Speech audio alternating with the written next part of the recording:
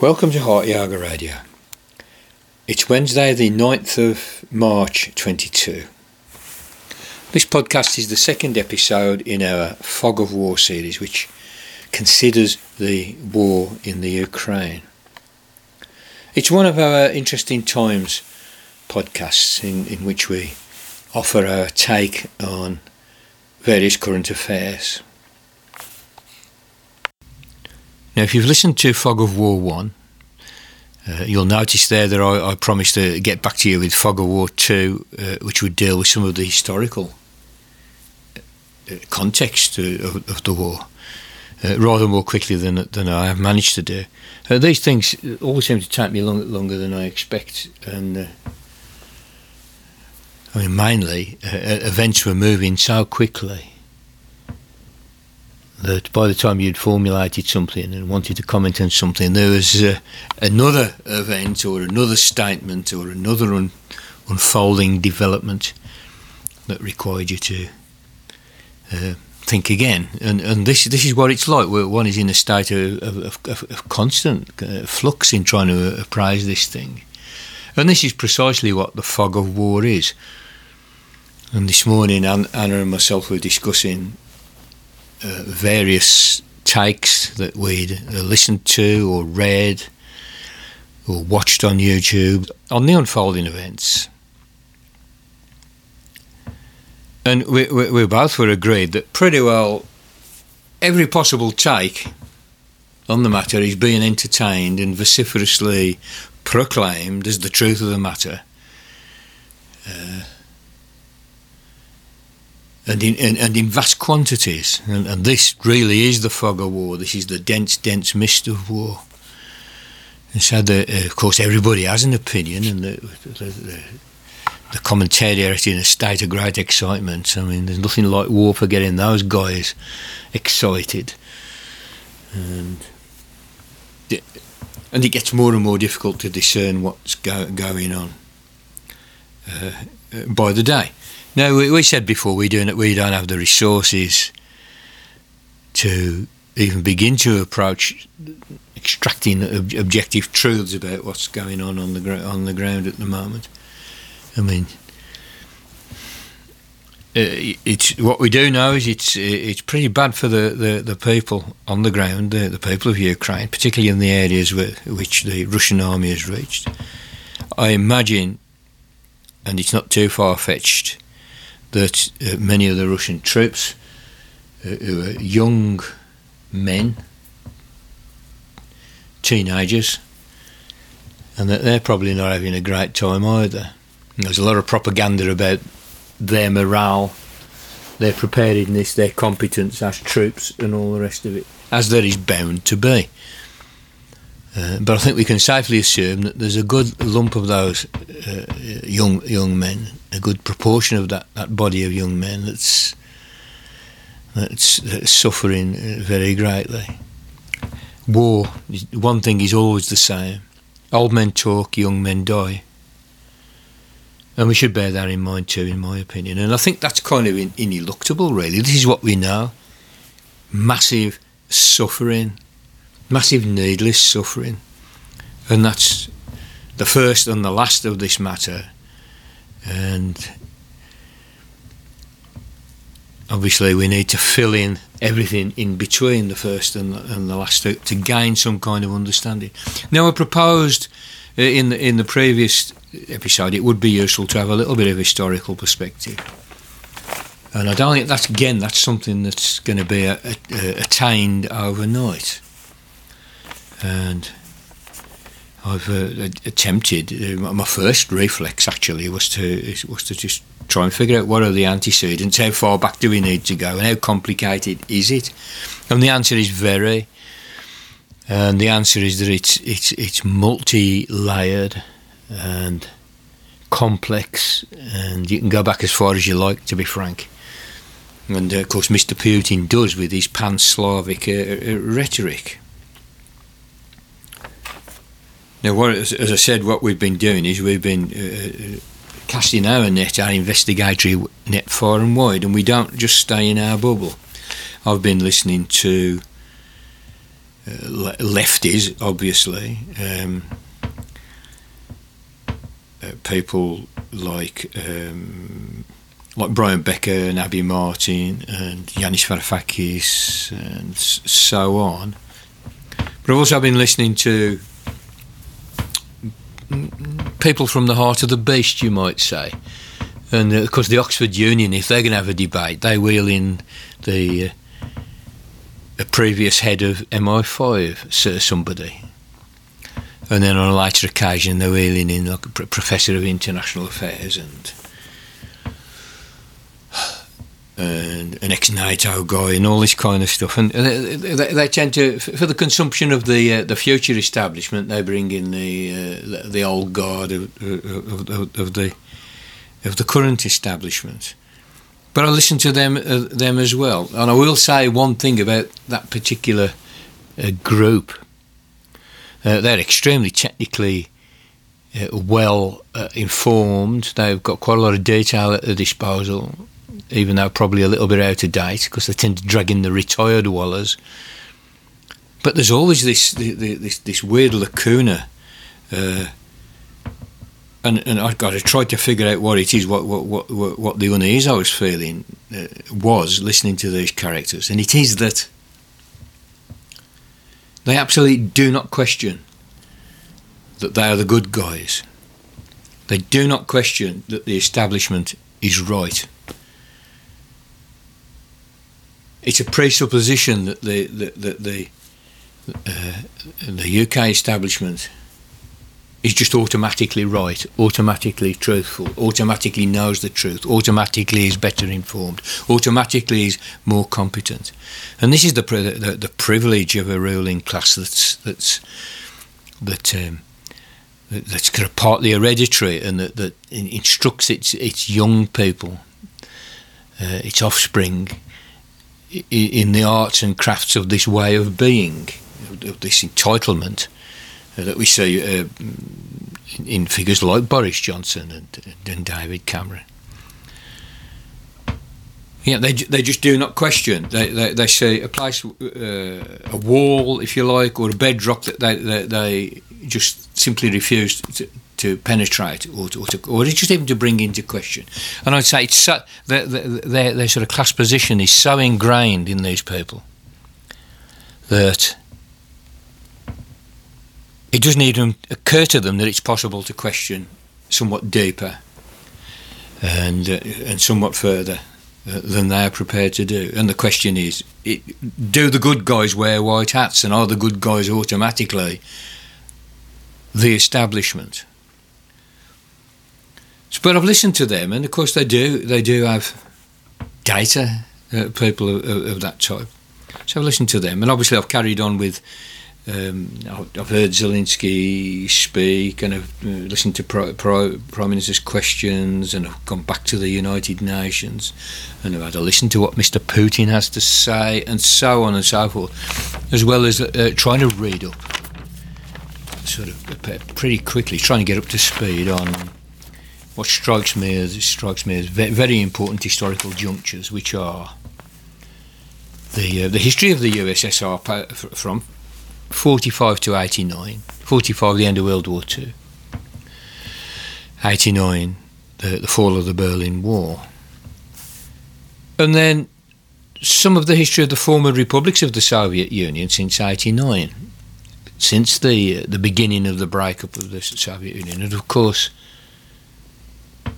Ukraine was one of the member republics of the Union of Soviet Socialist Republics. This was not one monolithic culture, it was a federation of states, 15 states. After World War II, it contained 15 states. I think Ukraine was there from the beginning, from 1917 or 1918. I'm a bit hazy about what really went down in the revolution in Ukraine, and it'll be something to read up on. But certainly, by 89, the Ukraine was one of the constituent republics of the Union of Soviet Socialist Republics, and obviously it was the second biggest one, I think, or maybe the third biggest. I'm not sure whether Ukraine's bigger than Kazakhstan. I suspect not, because Kazakhstan was one of the republics. Anyway, a big country, currently 40 odd million people, big landmass, bigger than France, about the size of France and Germany, or half of Germany. It's a big country, and it was a constituent republic with its own president, its own Duma, its own communist party, and so forth. So that is a significant history which I've tried to get up to speed on. And the other thing is that the colour revolution of whenever that was, way back, the Orange Revolution. But I think that's kind of it set some kind of precedence, but not as important as the Maidan. I don't think. Well, certainly in my mind, the Maidan protests and revolution. Though I'll just say it here before we get to it. This was not a left-wing revolution. It wasn't even really a revolution, but it was certainly a protracted protest in Maidan Square in Kyiv, Ukraine, in 2014. That strikes me as a turning point in many ways. So historically, those are some things that I would want to look at. I did plan to make one episode on history and then with a second part in the same episode about what the discourses tell us, what this collision of discourses, this collision of competing perspectives, what it actually signifies, both in detail and in its general character. And I want to look at that for what it tells us about propaganda, because I think there's two or three sort of standard operations, propaganda operations, that really do jump to the fore if you take that line of inquiry. And the more people that know how this stuff works, the better. The less chance there is that we can be kind of jerked about by it and persuaded to take stupid and dangerous actions as a result. Okay, so what's the background to this war? And how should we look for the background to this war? Well, there's an old adage, isn't there, which is follow the money. And all kinds of liberal commentators and even right commentators like this. They like to follow the money. But of course, Karl Marx tells us that, well, just dig down a bit and look at the base. It's all very well having your culture wars about the superstructure, about the competing ideas. And I do think competing ideas are very, very important, and competing beliefs are very important. It strikes me that the superstructure, the world of culture, the world of ideas, the world of concepts, the world of language, is a material force, though of a slightly different character from the material force of the production of pig iron in the last financial quarter. I don't want to get too sort of old-fashioned Soviet Union and about the analysis, but nevertheless, I do think you always look at the material base, always.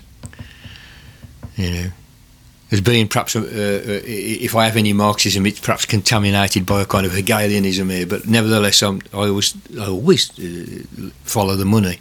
I always look at what's happening at the material base, and I think this is what we need to do here. And, well, who's going to profit from what is going on? Who benefits? Who profits? And, of course, the answer is our old friends, the military-industrial complex. You may have noticed, as a result of the panic, hysteria, dread, shock that has emanated from this series of events,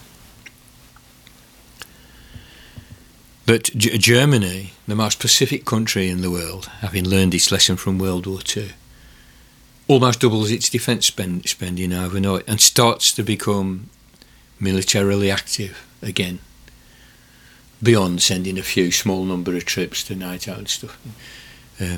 Germany, post-World War II, we can say as a country, has been extremely conflict hesitant, extremely cagey about any kind of militarism.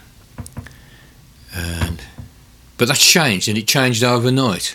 Now, the powerhouse of Europe, this enormously productive country, industrialised country, really the powerhouse of Europe and the political powerhouse of Europe in many ways. If you study Yanis Varoufakis's book, Adults in the Room, about the rape of the Greek economy by the Troika, the IMF, the Council of Ministers and the World Bank, the role of Germany in that, the role of the German finance minister in that series, you realise that Germany is enormously powerful politically, economically, industrially, but now also is about to become powerful militarily again. I doubt this is a prospect that's greeted in Moscow with very much pleasure. And indeed, Europe and NATO, the countries of NATO, have said that, well, OK, they will have a stab at getting their 2% of GDP, which Mr. Trump got his knickers in a twist about the fact that the Germans didn't want to spend money on NATO and he wanted them to spend 2% like the US did. I think the US actually spends a bit more than that, but it's been a bone of contention. But suddenly Europe falls into line, and particularly Germany, on military spending. Well, they're going to spend this money somewhere. Some companies somewhere are going to have some vastly enhanced profits as a result of this. Similarly, obviously at the heart of the beast, the US Department of Defence and the fascist revolving door between Department of Defence politicians, officials and apparatchiks of the actual companies, the corporations that manufacture the cruise missiles, Raytheon and Lockheed Martin and General Dynamics and Halliburton, Boeing, etc., Northrop Grumman, I'm not sure how you say that. In fact, are all reporting massive profit spikes just right now. So, military and industrial complex looks like, once again, making a killing. All this, remember, in the context of the de-dollarisation project between China, Russia, Iran and possibly other interested parties.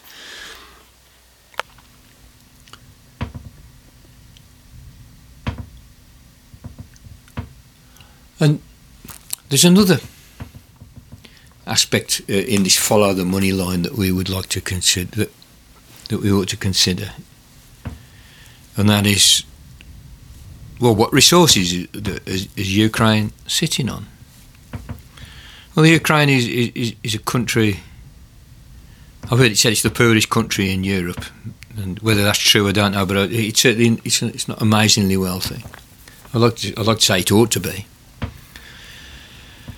And I mean, it does have I think quite a high levels of education and so forth, and the infrastructure was kind of not terrible. It's not third world.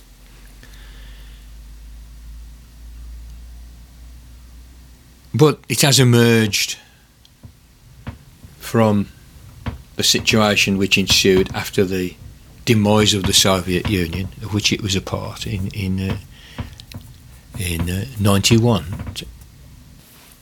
So resources. Well, there's an interesting fact that there's quite a lot of lithium in the Ukraine. Now, I've also heard it said that it's got the greatest natural gas reserves in Europe, apart from Norway. In another report, they said that it did have a lot of gas, which is exhausted. But I think that the former is the truth there, but I will dig a bit deeper to see if I can get to the bottom of why we've got some conflicting figures on that. There is coal. There's a lot of coal. Most of it's actually in the Donbass, which is a region which has been in civil war for the last 8 years. And this war really is a continuation of that war. You know, you say, oh, it's a war overnight, just broke out. No, they've been fighting for 8 years. 14,000 people have died in the Donbass in what's basically a civil war between Russian separatists in those areas. Who, I say they're Russian speakers, and they're in the majority in those areas. But this is the area which I think has got most of the coal reserves as well, which apparently Ukraine has got enough coal reserves to last it for 500 years, should it dig it out.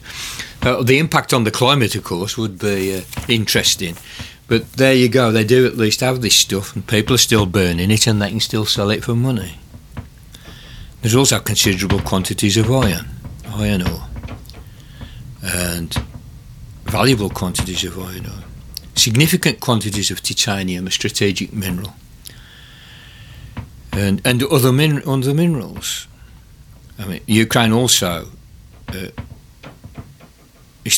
I've heard it said it's the third biggest producer of grain, mostly winter wheat, but also barley, buckwheat, and so forth, on the planet. And a lot of this grain gets exported. Yesterday, the Ukrainian government announced that it wouldn't be exporting any grain because it's worried about food security for its people, as cities are coming under siege and the infrastructure is being destroyed and agriculture disrupted and food distribution disrupted, and there is basically a humanitarian emergency. So the government says, well, we're not going to export any food under these conditions. But the countries who get this food, of course, are now going to have a bread crisis, as they have to import grains from elsewhere, as the price of grain will skyrocket on the world markets. And there will be civil unrest, possibly in the Middle East, where where quite a fair lump of this grain seems to go. So remember that the Syrian business started off with bread riots because of a grain crisis, because of failed harvests,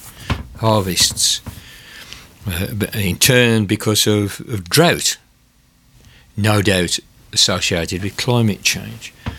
So shitstorm all round, but they're sitting on some kind of valuable minerals there now. Isn't that interesting?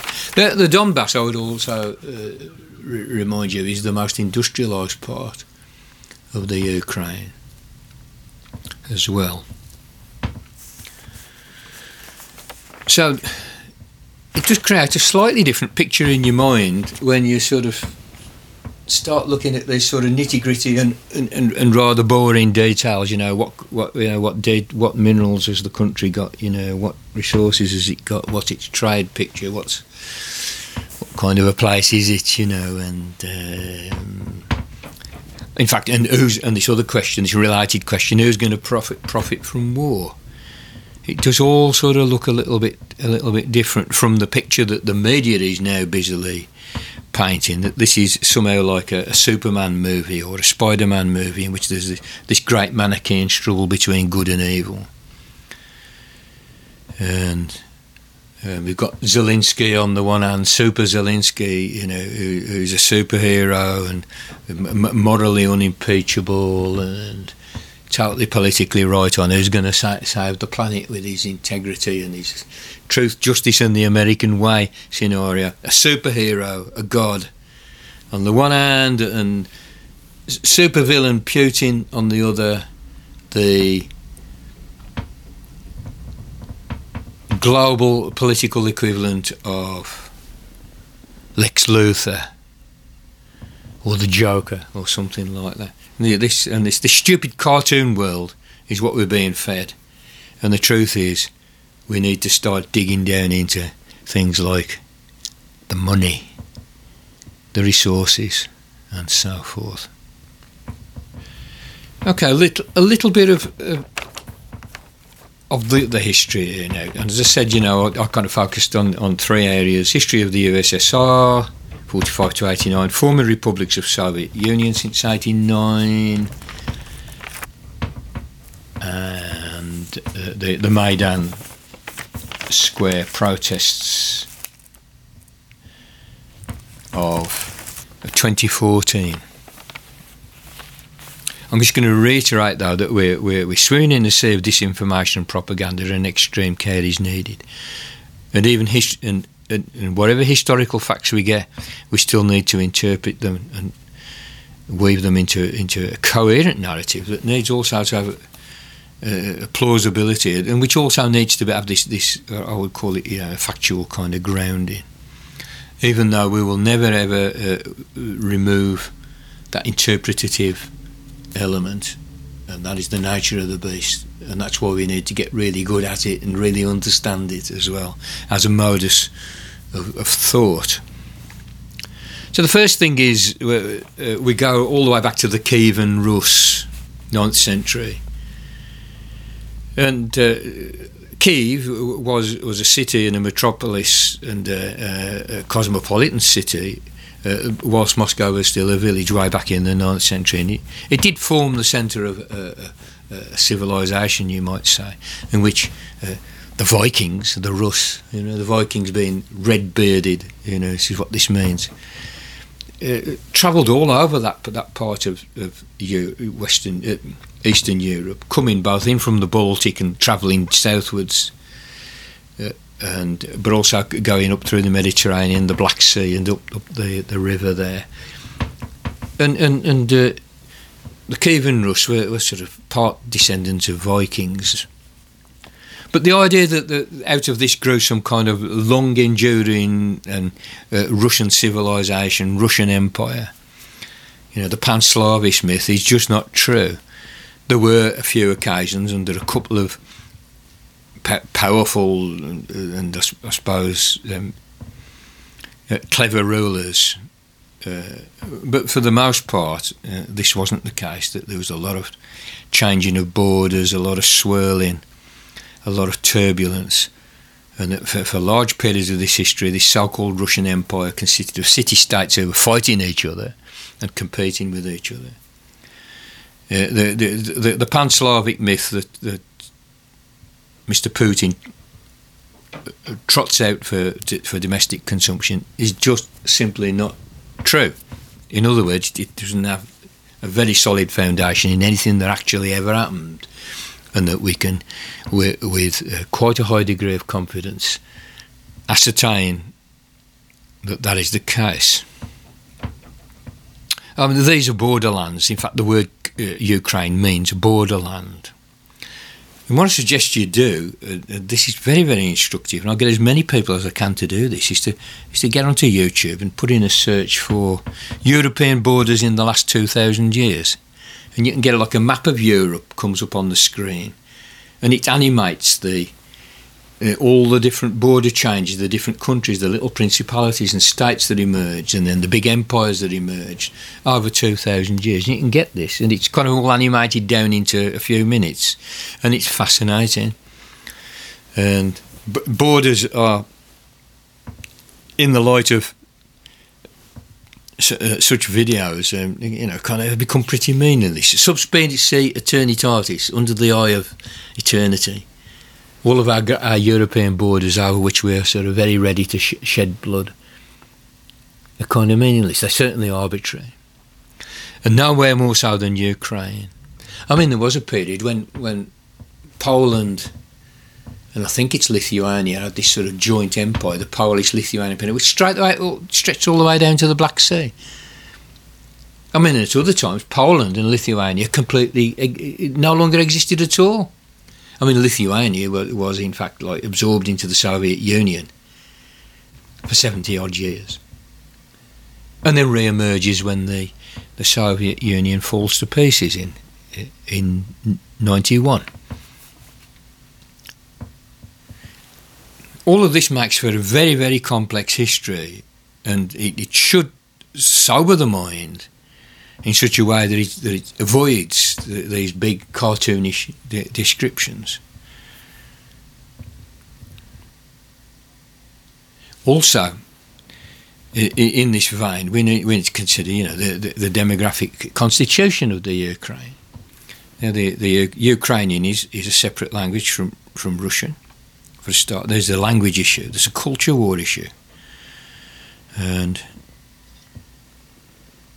even though they're both Slavic languages and they're sort of quite related, they nevertheless they diverged in about the 15th, 14th, 15th, 16th century. They diverged,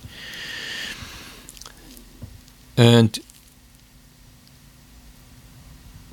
67%, I believe it is, of Ukrainians have Ukrainian as their first language, and the other 30-odd% Russian. There are some other language minorities as well, I think, some Romanians and some Poles and so forth. But as your two main language groups, and two-thirds Ukrainian, 1/3 Russian. Most of the native Russian speakers are concentrated in the south and the southeast, and the Donbass, which is the contested area which has been in a state of civil war between Russian separatists backed by the Russian government and Russian military and the Ukrainian government, and also militias in a separatist movement. And this is a war that's killed 14,000 people over the last 8 years. That is a Russian-speaking majority area. Crimea also, which, as you'll hear shortly, was taken back into Russia from the Ukraine, also has a Russian majority speakers. But now here's the thing here, is an interesting thing. Most people, almost everybody, is bilingual. And because of Ukraine's position in the Soviet Union for all those years, it's a Russian, you could say, it was the language of the hegemon. And therefore attracted more kudos, more respectability. And the fact is that most of the TV programmes, most of the books and the bookshops and the newspaper stands are actually Russian language outfits. And I suppose it seems like getting Ukrainian books is a bit like getting Welsh books in Wales. There's in a very Welsh-speaking village or town there might be a Welsh bookshop. But it's a special thing, a Welsh bookshop. If you want a book in Welsh, you have to go to the Welsh bookshop. Books in any other languages, there's just the bookshops. And apparently.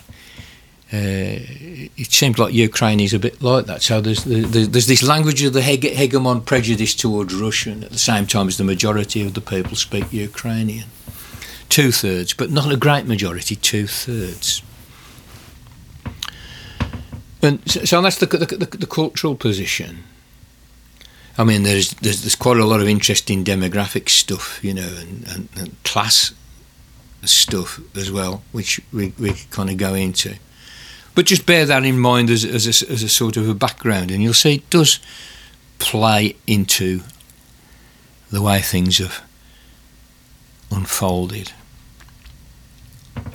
So I'm saying a very complex history. And I can only offer you a sketch here, and I tried to get up to speed on this in a few days, so... But nevertheless, I'm fairly confident that pretty well most of what I say to you is not going to mislead you, but you should always check. But I try and do my best to help you to get stuff that you can have some confidence and trust in.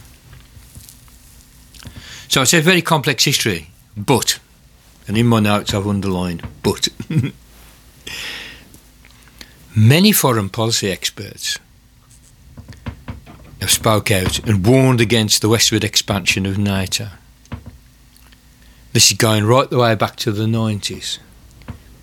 And I think so far I've come across 14 or 15 foreign policy experts, and I mean, these are people who've devoted their lives to the study of these matters in various capacities. There's military apparatchiks, diplomats, academics, of course, and so on. So there's a warning against the expansion of NATO westward, and that this would be very dangerous. Now, you might think that this is just a sort of a lefty thing, that, well, of course, we just want to blame NATO. We're lefties, we don't like NATO, we want to blame NATO. We want to blame the US military-industrial complex, or the archons in Washington, or however you want to construe this. But actually not so. It seems that the foreign policy experts with all kinds of political commitments, from pretty far right to pretty far left, if those terms have any meaning, have come out and said and warned, and I say this is going back, do not expand NATO westwards unless you want trouble with Russia.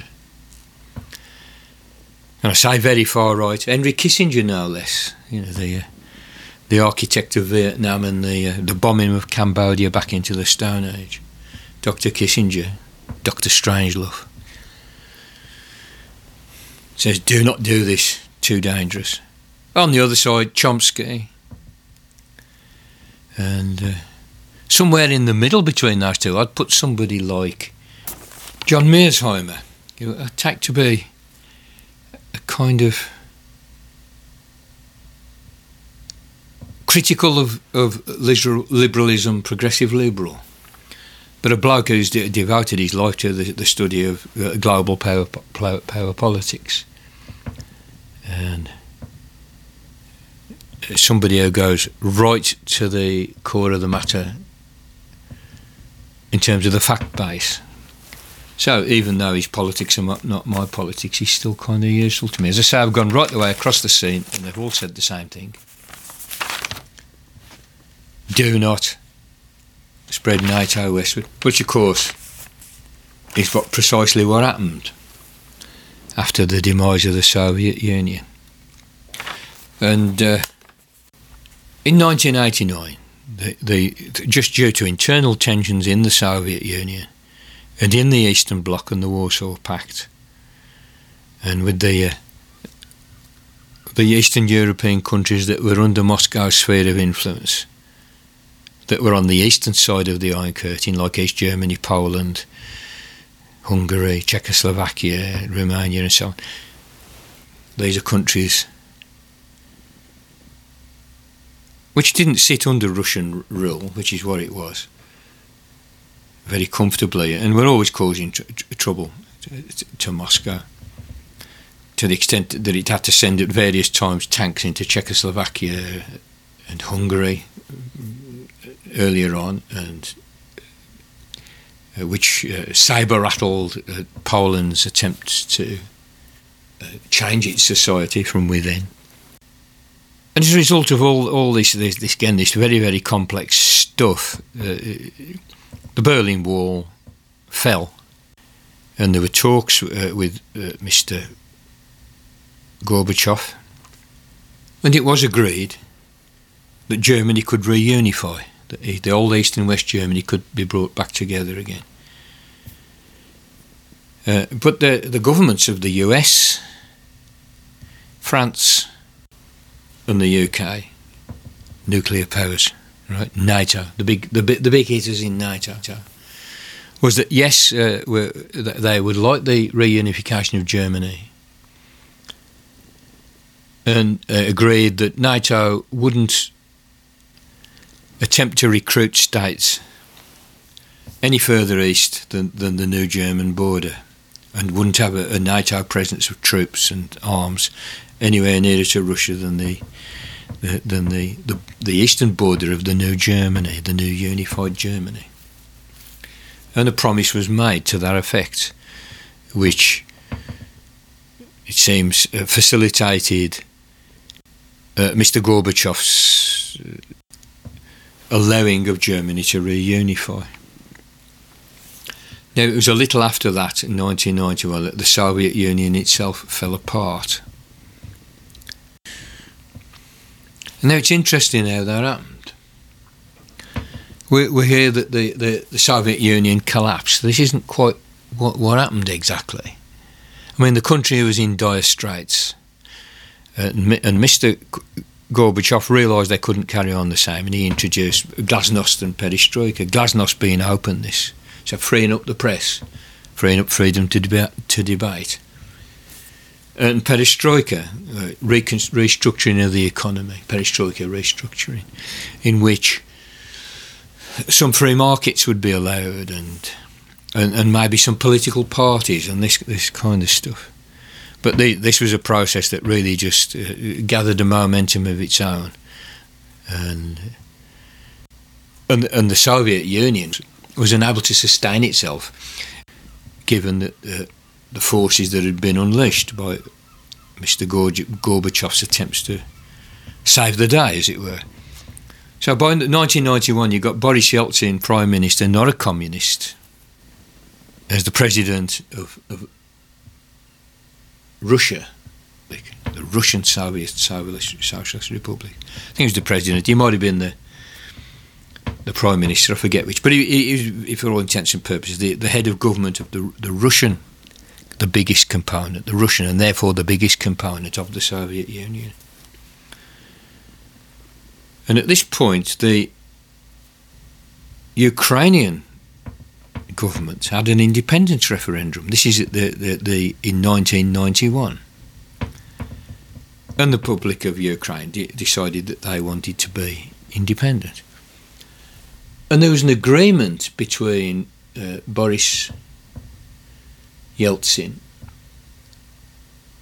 the ruler of the Russian Soviet Socialist Republic, whoever was the head of the Ukrainian Soviet Socialist Republic, and the President or Prime Minister, I forget which, of Belarus, another big player in the Soviet Union of Soviet Socialist Republics. There are exactly 15 republics in this setup by the end of World War II, and there was a settlement, as to what the Soviet Union would be there. And the three presidents agreed that they would go their separate ways, that they're already technically independent countries that belong to a federation would withdraw from the federation, from the Union of Soviet Socialist Republics. And in the Russian constitution, it was actually stated that this could happen. It wasn't as though there was no provision for this eventuality. And I think this surprises people, that there would be that much kind of leeway and freedom in what's generally perceived as being an extremely tight, authoritarian, dictatorial setup. But nevertheless, there it was. The three presidents agreed to go their separate ways. So on Christmas Day in 1991 in Minsk, the Soviet Union was officially dissolved, just by those three presidents saying we're just going our own way now. That, of course, meant that the Union of Soviet Socialist Republics ceased to exist, and therefore that Mr. Gorbachev, Mikhail Gorbachev, no longer had a job as the president of the Union of Soviet Socialist Republics. And there it was. It happened. I mean, there ensued, again, a very, very complex situation in which there were various coup attempts and attacks. The Duma was attacked, the Kremlin was attacked, there was a certain amount of shooting went on. And it's as interesting it is to go into this, and it really is fascinating. I think it's not serving our purposes other than to say a massive general instability then ensued. Obviously, everything collapsed. The economy, the institutions. It was a right mess, and there was tremendous chaos, poverty, and even up to and including shooting wars around the periphery and so on. I mean, for example, Tajikistan, one of the 15 republics, just went straight into civil war between Islamists and old communists and all the rest of it. I forget the exact ins and outs of this, but there were internal pressures there that only the Soviet Union, as a monolithic authoritarian union, was able to sit on. And the minute the Soviet Union dissolved, civil war breaks out. So it was a tremendous mess, and the suffering on the Russian people was incredible. I mean, Yeltsin brought in market reforms. There were contingencies of advisors from the US and Europe over there, conducting shock therapy on the economy, in which it would be returned to a free market economy. All this is happening at the peak of neoliberal religious fanaticism throughout the capitalist world, which we now know is discredited. But this was all foisted on the long-suffering Russian people. I mean, the result was that all of the state-owned assets, the people-owned assets, were just kind of stripped by those with the wherewithal to do it, and enormous fortunes were made. And these are our kind of famous Russian oligarchs who've got fabulous wealth. This is how they got their wealth. They got their wealth by kleptocratically stealing the people's infrastructure, Gazprom and all the rest of it. Bearing in mind that again, Russia is potentially enormously wealthy with the amount of gas and oil and minerals that it's sitting on. So we have this context of Ukraine breaking out of the Soviet Union. The fact that it was in the Soviet Union kind of gives Russian nationalists a bit of an excuse to say, well, they shouldn't have left anyway. They're a part of us. We're just taking it back, And those discourses do circulate amongst many others, as you know.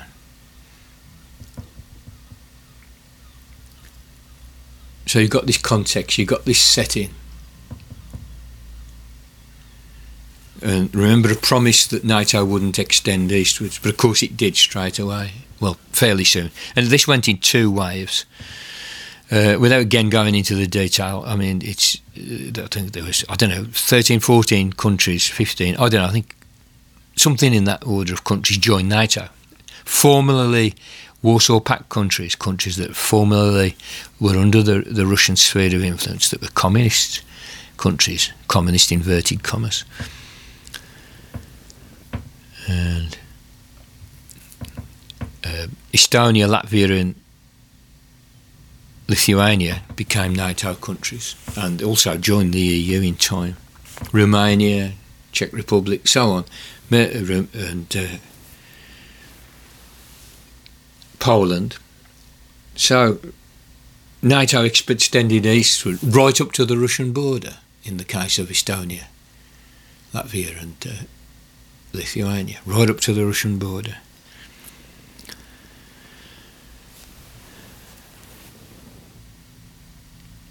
Against all the advice of people who do have some detailed knowledge of all this complexity that I'm alluding to.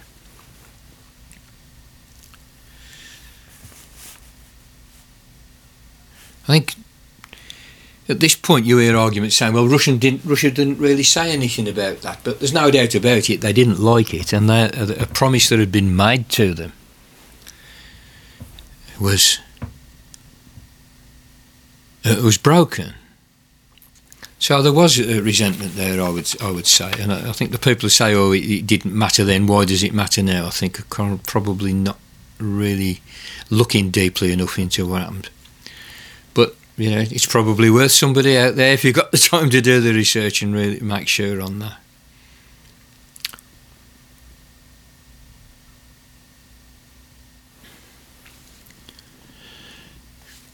What we have to remember is that in World War II, the Soviet Union was invaded by Germany. And the Ukraine was the battleground for a large part of the to-ing and fro-ing between the various armies, the German army, the Russian, the Red Army. As the German army is heading towards Russia, as the German army heading east gets into Ukraine, they behaved atrociously. They starved villages out just to see what would happen if you just starved an entire population. There was atrocities of an unimaginable scale.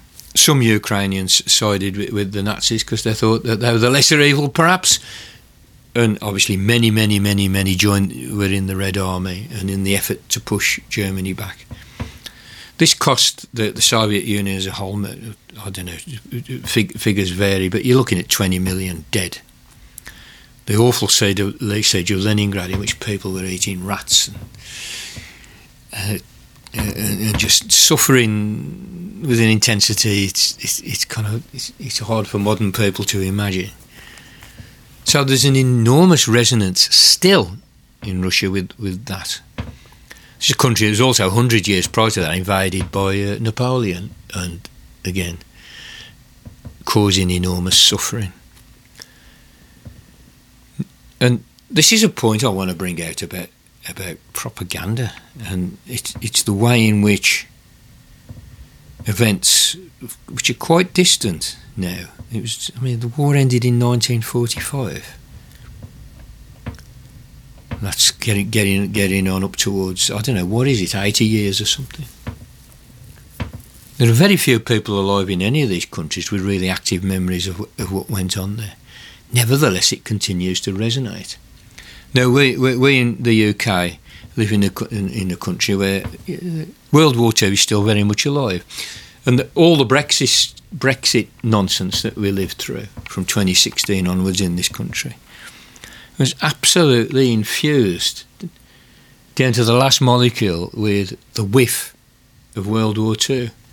Though hardly anybody partaking in the various campaigns and the vote even was alive at that time. There's nevertheless this folk myth by now. We can't call it a memory. It's moved into myth, but it resonates very, very powerfully in the United Kingdom, and we all know this. We English, Welsh, Scottish, Irish, Northern Irish people living in this country. That's just how deeply that resonated. Now, bear in mind that apart from the Channel Islands, no part of the United Kingdom was invaded. It was bombed, and many, many, many young British people lost their lives fighting in foreign fields as far away as Southeast Asia, as far away as North Africa, and obviously France, and once the Allies landed in Europe. So it's vivid and live. So there was real suffering on part of this country, but you could put it next to the Soviet Union, who had this massive army rampaging across the territory, and then which sent an army of 8 million men to push them back, which then rampaged all the way across Europe, right the way to Berlin and beyond. Ukraine, of course, getting both waves of movement. There is no comparison, but what it tells you is, if our myths of World War II are that strong, how strong are Russia's myths about World War II? And this is why Mr. Gorbachev tried to extract a promise that NATO would not expand any further west. And this is why that the people in the know, the 17 or 18 global geopolitics experts urged US administrations and Western administrations not to push NATO to the west, too, because they are fully cognizant of that resonance in Russia. So if you wonder why Mr. Putin's rattled, that is why he's rattled. Now, I've heard some people stand up and say this is nonsense, and say, well, why wasn't he rattled with the first wave of NATO introduction, expansion, NATO expansion, but he's suddenly rattled now? Well, actually, he was rattled. I remember, this is kind of geeky thing that I do, watching Mr. Putin address the United Nations. He went to New York to address the United Nations. He was there in the assembly. He wasn't on a screen somewhere. And he was in a much more relaxed and calm mood than he seems to be in these days. And he said, do you know how many bases the US has around the world? And he gave us the figure, and it's 800 plus. In how many countries? 100 plus countries. It might be 130 countries. Certainly 100 plus countries. 800 bases in 100 plus countries. To the extent that Russia and China, in fact, are pretty well encircled. And he smiles, his little smile, his cheeky little KGB smile. and says, "Do you know how many we've got?" And then he says, "I'll tell you, 2. We have 2. We have 2 foreign bases. You have 800. And you wonder why we're a bit jumpy." And then, of course, he smiles his KGB smile again. But this was way back. This is some years back. This has been on his mind for a long time, and it's inevitable that it will be on his mind, which is what our foreign policy experts, like John Mearsheimer, like Noam Chomsky, like even Henry Kissinger, fully understand. So I do give a bit of credence to the NATO pushing West thing as being at least a very large factor in what is now transpiring. I'm not saying that I'm a friend of Mr. Putin's. I'm not.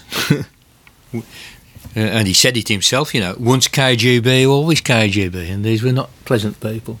I don't believe he's a pleasant man, etc., and all the rest of it. So don't throw that at me. And it seems to me that the invasion of Ukraine was a criminal act, almost perhaps up to the criminality of the invasion of Iraq by the US, fully aided and abetted by the UK and so-called Labour leader Tony Blair. So don't get me wrong on that, but nevertheless, I do seek to look at some of the explanations and see if they hold any water, and I think that particular one does. If you think that's implausible, I ask you to consider what happened in 2008 at the Bucharest Congress. And this was a NATO Congress. And there was a communique put out at the end, and I think it might have been the last item in the communique was the suggestion that Georgia and the Ukraine should join NATO. At this point, Putin turned around and said, "No way. This is as far back as 2008. We're not having that. It's too much." Georgia does make moves and is invaded. Now, some people, even John Mearsheimer, suggest that this was why there was then a war between Russia and Georgia, where Georgia got its knuckles rapped by the Russian military. It was solely down to Georgia making sort of agreeable noises about NATO membership. But you should also remember there was a kind of a military adventure in South Ossetia. Again, the detail, you need to look into it. But again, it's too complicated to say that was simply the sole cause. But nevertheless, the suggestion that Georgia would join NATO was followed chronologically by an invasion by the Russian military. Now, it was agreed prior to the Bucharest Congress of 2008 by the American government, by Congress no less, that NATO could expand. Congress passed the notion that NATO could expand, and that they would see if they might be able to expand it eastward. The suggestion is that the way Congress voted for this is that they didn't really understand it. It was rather flippant. I mean, the truth is that somebody living in small town Idaho doesn't want to be threatened by nuclear war in order to defend Montenegro in Eastern Central Europe, a very small country about which they know nothing, which hasn't existed for all that long, and which they don't even know where it is on a map. And I think that is actually quite a sane opinion. Why should I attract a nuclear strike as a small town American to defend a tiny place I've never heard of that's got into a quarrel with Russia about which I know nothing? And that Congress, particularly the Senate, was not very well informed, and they rather flippantly passed an act permitting the expansion of NATO. And this was a move that was led by one Senator Joe Biden. Now again, I think some detailed research would be needed to say whether that was a reasonable account or not. But at the moment, where I'm standing now, it seems to me that is pretty well how it happened. And from what I can see about Congress, particularly the senators, there isn't much that they do understand, except money, except donations. I don't expect rational decisions from that body or informed decisions from that body, to be frank. And Russia was spooked, yes. If Putin said no way, he goes into Georgia, he was spooked. People don't get why he was spooked, but I think what I just mentioned to you about World War II, how large it looms, and the remarkable phenomenon that it can still loom large now, even though all the people who are involved in it, for the most part, 90-80% of them have now gone to the happy hunting ground or to Valhalla. And when you think this is a very important point to register, is just how long a collective trauma can endure, even though the people who were originally traumatised might no longer be on the scene. We've seen things playing out in Northern Ireland over in the 20th century that were sparked off in 1690 by the Battle of the Boyne. This is how long memories are. And you think the Irish have got long memories, come to Wales, you know. You can have a conversation with somebody and they'll be shaking their head about what happened in 1284, you know. Long memories. And it's a remarkable fact, and maybe it's something that humanity should try and cure itself from. But is this way in which a collective trauma can roll and roll and roll. But in a sense, you know, Putin has learnt the lesson of history, but and maybe he learned it too well, you know.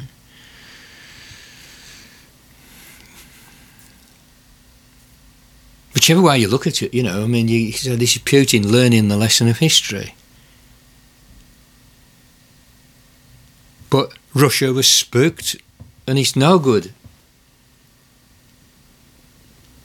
shaking your head and saying why they're being so silly. 20 million dead, at least.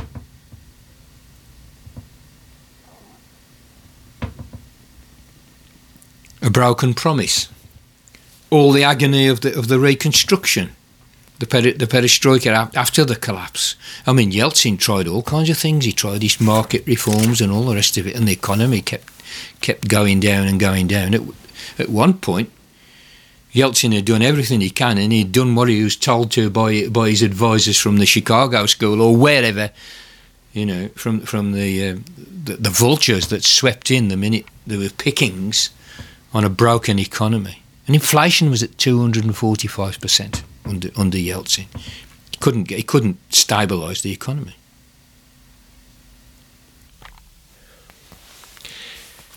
We've been going for over an hour now, so I should draw this to a close. Just want to add a couple of points which really underscore much of what I've said in this podcast. And also, obviously, I'm going to have to postpone the material on the events in the Maidan in 2014, and that will now get its own episode, and I'll get that out as soon as I can, hopefully in a few days. So, my 2 points really here are follow the money, and there's a contention that is kind of quite revelatory for us. And the move of the Ukraine towards NATO membership was probably indeed a step too far for Russia, and there was ample warning about this from policy experts as well as from Mr. Putin himself. Now, in the matter of follow the money, when NATO expanded after the 2008 Minsk Declaration, by quite a large number of countries that had previously been in the Warsaw Pact, of course all the military equipment needed to be replaced and brought up to NATO standard, because NATO military nations they've got a common set of military specifications, so that presumably that equipment and ammunition and stuff is sort of transferable. And in refurbishing the 14 or 15 new national armies, as NATO expanded, obviously made the military-industrial complex a real fat lot of money. And they stand to make even more money out of the war. And should the plan to incorporate Ukraine into NATO have gone ahead, they would have made again another big lump of dosh. Now, I just had a look at the NATO website actually, because I wasn't quite certain when it was that the Ukraine government changed the constitution of the Ukraine to contain a clause indicating the aspiration to join NATO, and that was as recently as 2019. This followed policies very friendly towards NATO that were adopted in 2017 by the Ukraine Parliament. As late as September 20, Zelensky approved a security strategy, again with an aspiration to closer cooperation with NATO, eventual membership of NATO. I'd just like to read a few of the items out of the NATO website on this matter. And there's quite a long set of bullet points. And it really does underscore John Mearsheimer's point that de jure Ukraine is actually not in NATO, and it's perfectly in order for Biden and Johnson to refuse to offer a no-fly zone to Ukraine on legal grounds. But nevertheless, de facto, Ukraine is as good as in NATO. And I thought that was perhaps a little slightly overdrawn when I heard him say it, but having looked at the NATO website, I think he's bang on. I'll quote now from the site. In the intro paragraph, NATO says this, so I quote, "A sovereign, independent and stable Ukraine, firmly committed to democracy and the rule of law, is key to Euro-Atlantic security. Relations between NATO and Ukraine date back to the early 90s and have since developed into one of the most substantial of NATO's partnerships. Since 2014, in the wake of the Russia-Ukraine conflict, cooperation has intensified in critical areas." Then we have a list of bullet points, and there's 1, 2, 3, 4, 5, 6, 7, 8, 9, 10, 11, 12, 13 bullet points. And let me just see what we've got. Well, Ukraine actually became independent in 91 and joined the North Atlantic Cooperation Council. And then the Partnership for Peace programme, which was 94. These are all NATO initiatives. Relations strengthened with the signing of the 97 Charter of Distinctive Partnership, which established the NATO-Ukraine Commission to take cooperation forward. Since 2009, the NUC has overseen Ukraine's Euro-Atlantic integration process, including reforms under the annual national programme. Cooperation has deepened over time and is mutually beneficial, with Ukraine actively contributing to NATO-led operations and missions. Get that? Ukraine has actually already participated in NATO missions. Priority is given to support for comprehensive reform in the security and defence sector, which is vital for Ukraine's democratic development and strengthening its ability to defend itself. And there's more. I mean, we could go on. It's just saying, June 17, the Ukrainian Parliament adopted legislation reinstating membership of NATO as a strategic and foreign security policy. In 2019, security policy objective.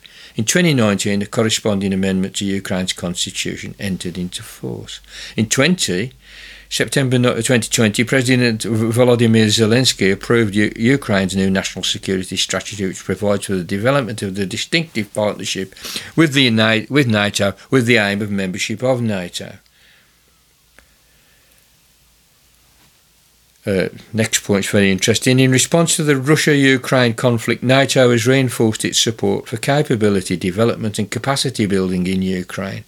The Allies condemned and will not recognise Russia's illegal and illegitimate annexation of Crimea and its destabilising and aggressive activities in eastern Ukraine and the Black Sea region. NATO has increased its presence in the Black Sea and stepped up maritime cooperation with Ukraine and Georgia.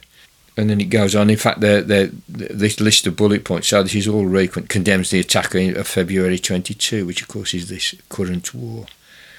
That I think really makes John Mearsheimer's point seem less elliptical. Anyway, that's enough.